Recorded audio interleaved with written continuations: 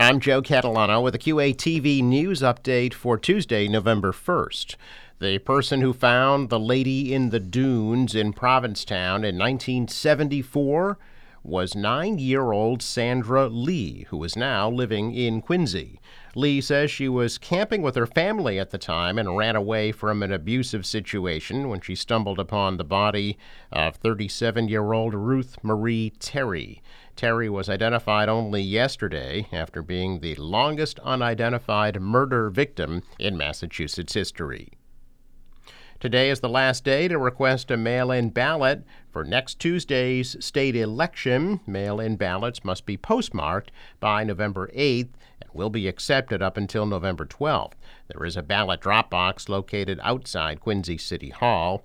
Early voting also continues at Quincy City Hall this week from 8:30 a.m. to 4:30 p.m.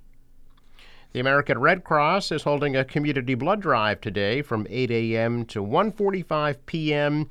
at Blue Cross Blue Shield, One Enterprise Drive at the State Street South Complex in North Quincy.